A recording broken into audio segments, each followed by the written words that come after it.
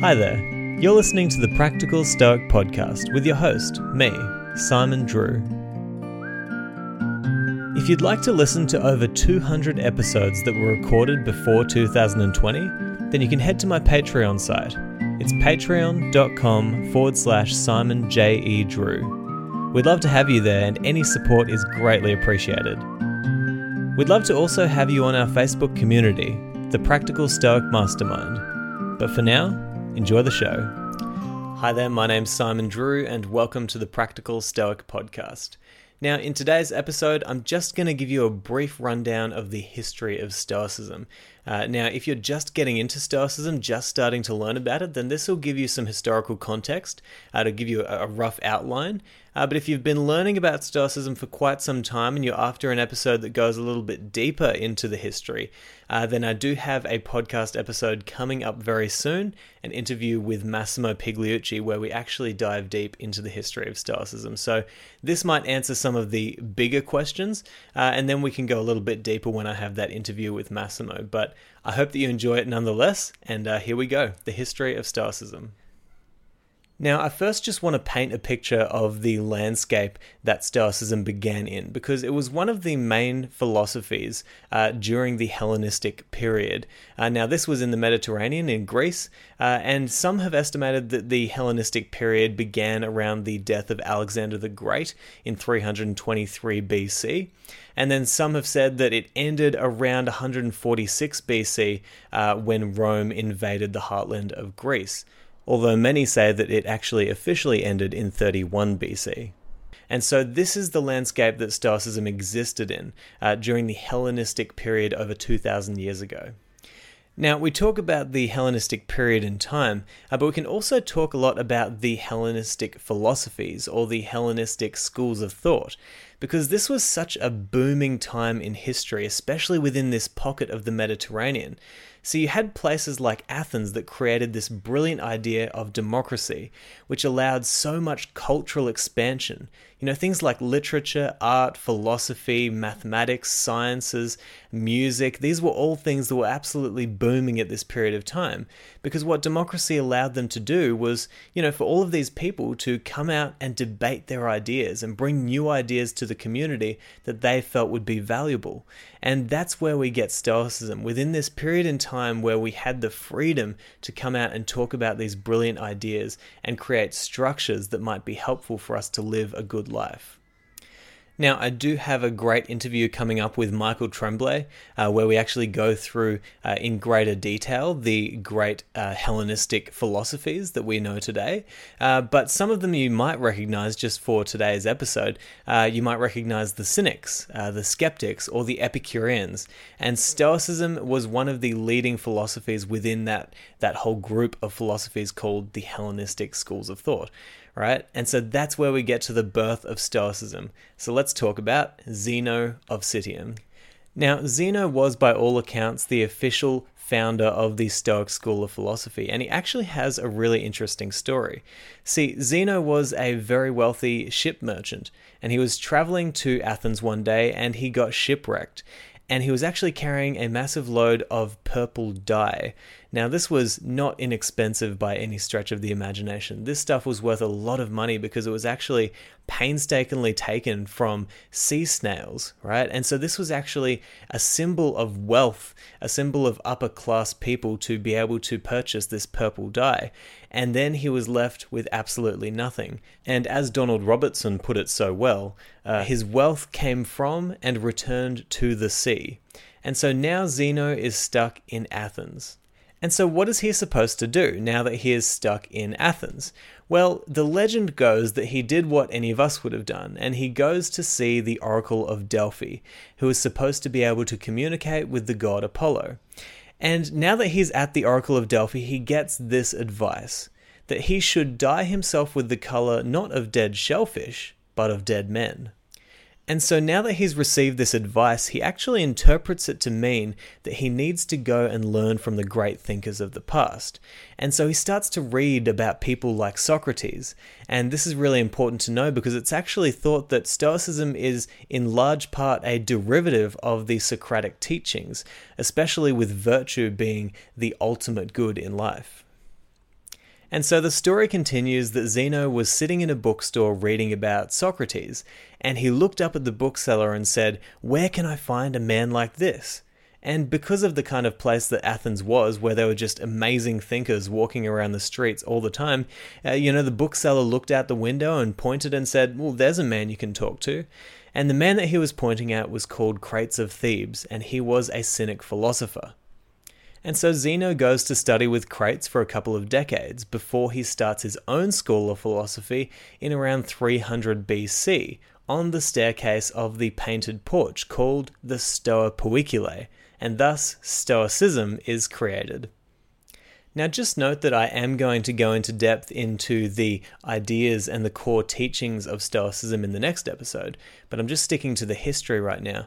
And so I want to actually skip ahead a little bit, because we don't have a lot of writings from the earlier Stoics of Greece, right? But we do know that there were people like Cleanthes, who was the second head of the Stoic school, people like Chrysippus as well, who was the third head of the Stoic school. And then we make our way over time to Rome. And the way that we get to Rome is actually a person called Diogenes, and he was one of the people who went on somewhat of a diplomatic mission to Rome to bring the philosophical ideas of Greece to a greater audience around the world. And so here we are in 155 BC, and Diogenes of Babylon has taken some of these Stoic ideas to Rome.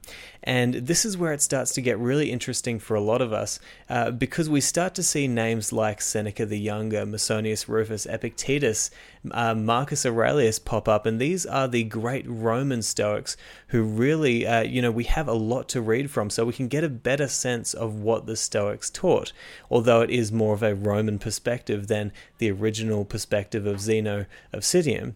And so we do have a lot to read from them, and I want to kind of go through those main Stoics as well and give you an idea of their history.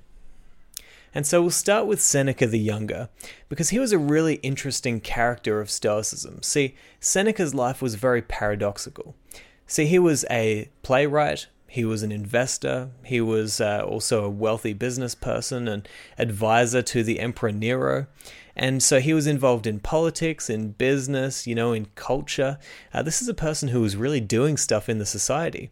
And so what we see in Seneca is he's really trying to wrestle with these ideas of Stoicism and how to live a good life, but at the same time his life is marked with scandal.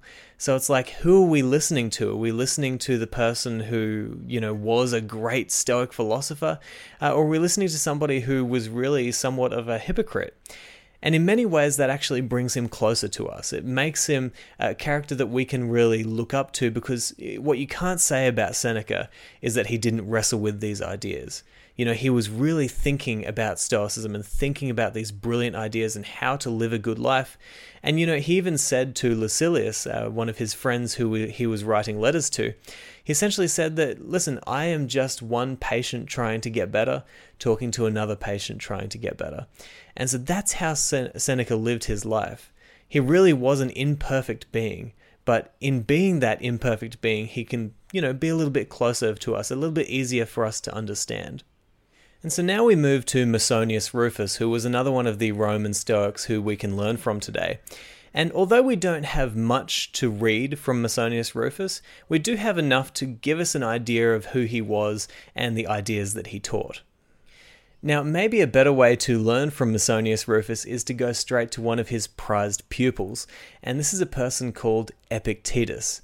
Now, we all know Epictetus as one of the great Stoic thinkers, and we actually do have quite a lot to read from him that was actually a collection of his discourses that was compiled by one of his students, Arian of Nicomedia.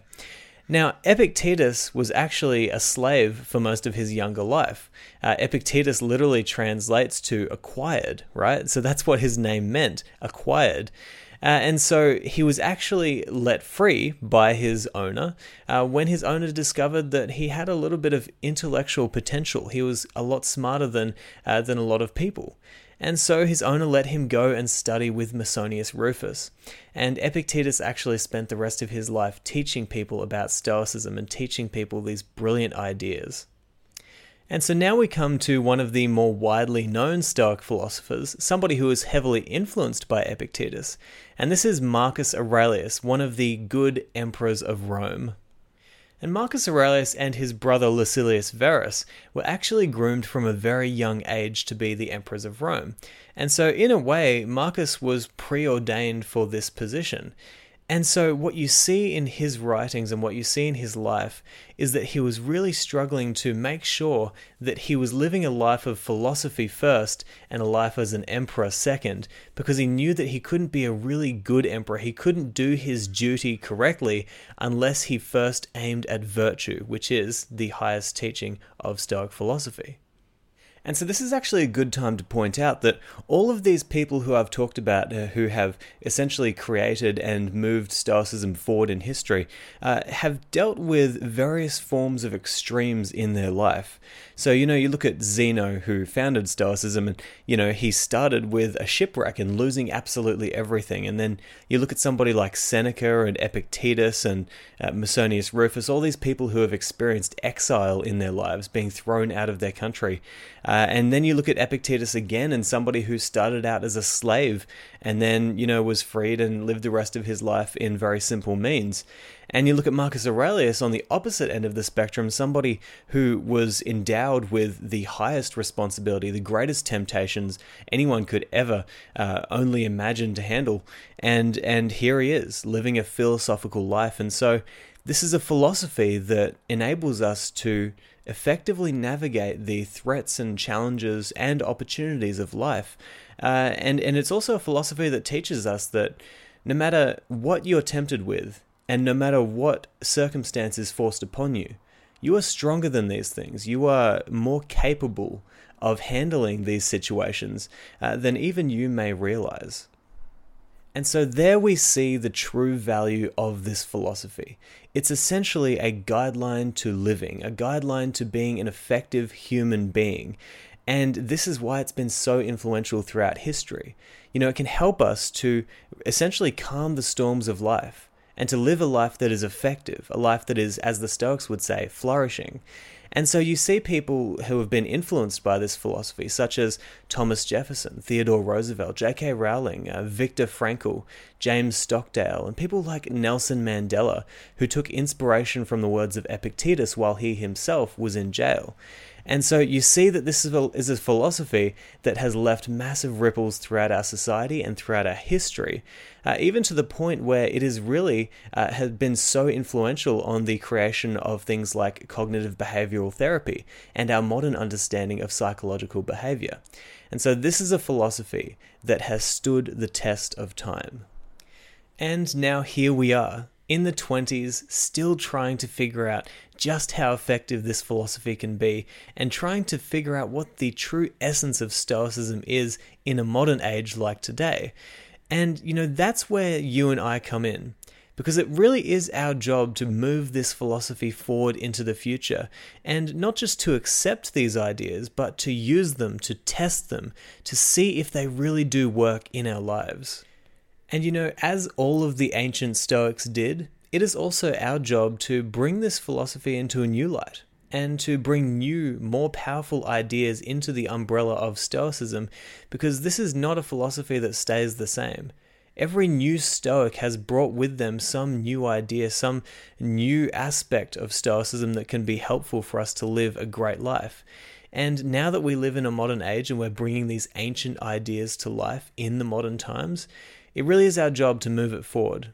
And so I hope that you'll continue to join me on this journey of discovering just how powerful this philosophy can be and discovering the essence of Stoicism. And I'm excited for our next episode as well, and I hope you'll join me there where I discuss the main ideas, the core tenets of Stoicism, and we can go through them together. So Thank you so much for listening to this episode. I hope that it's been helpful, just a brief outline of the history of Stoicism, and I'm really looking forward to talking about those core tenets in the next episode.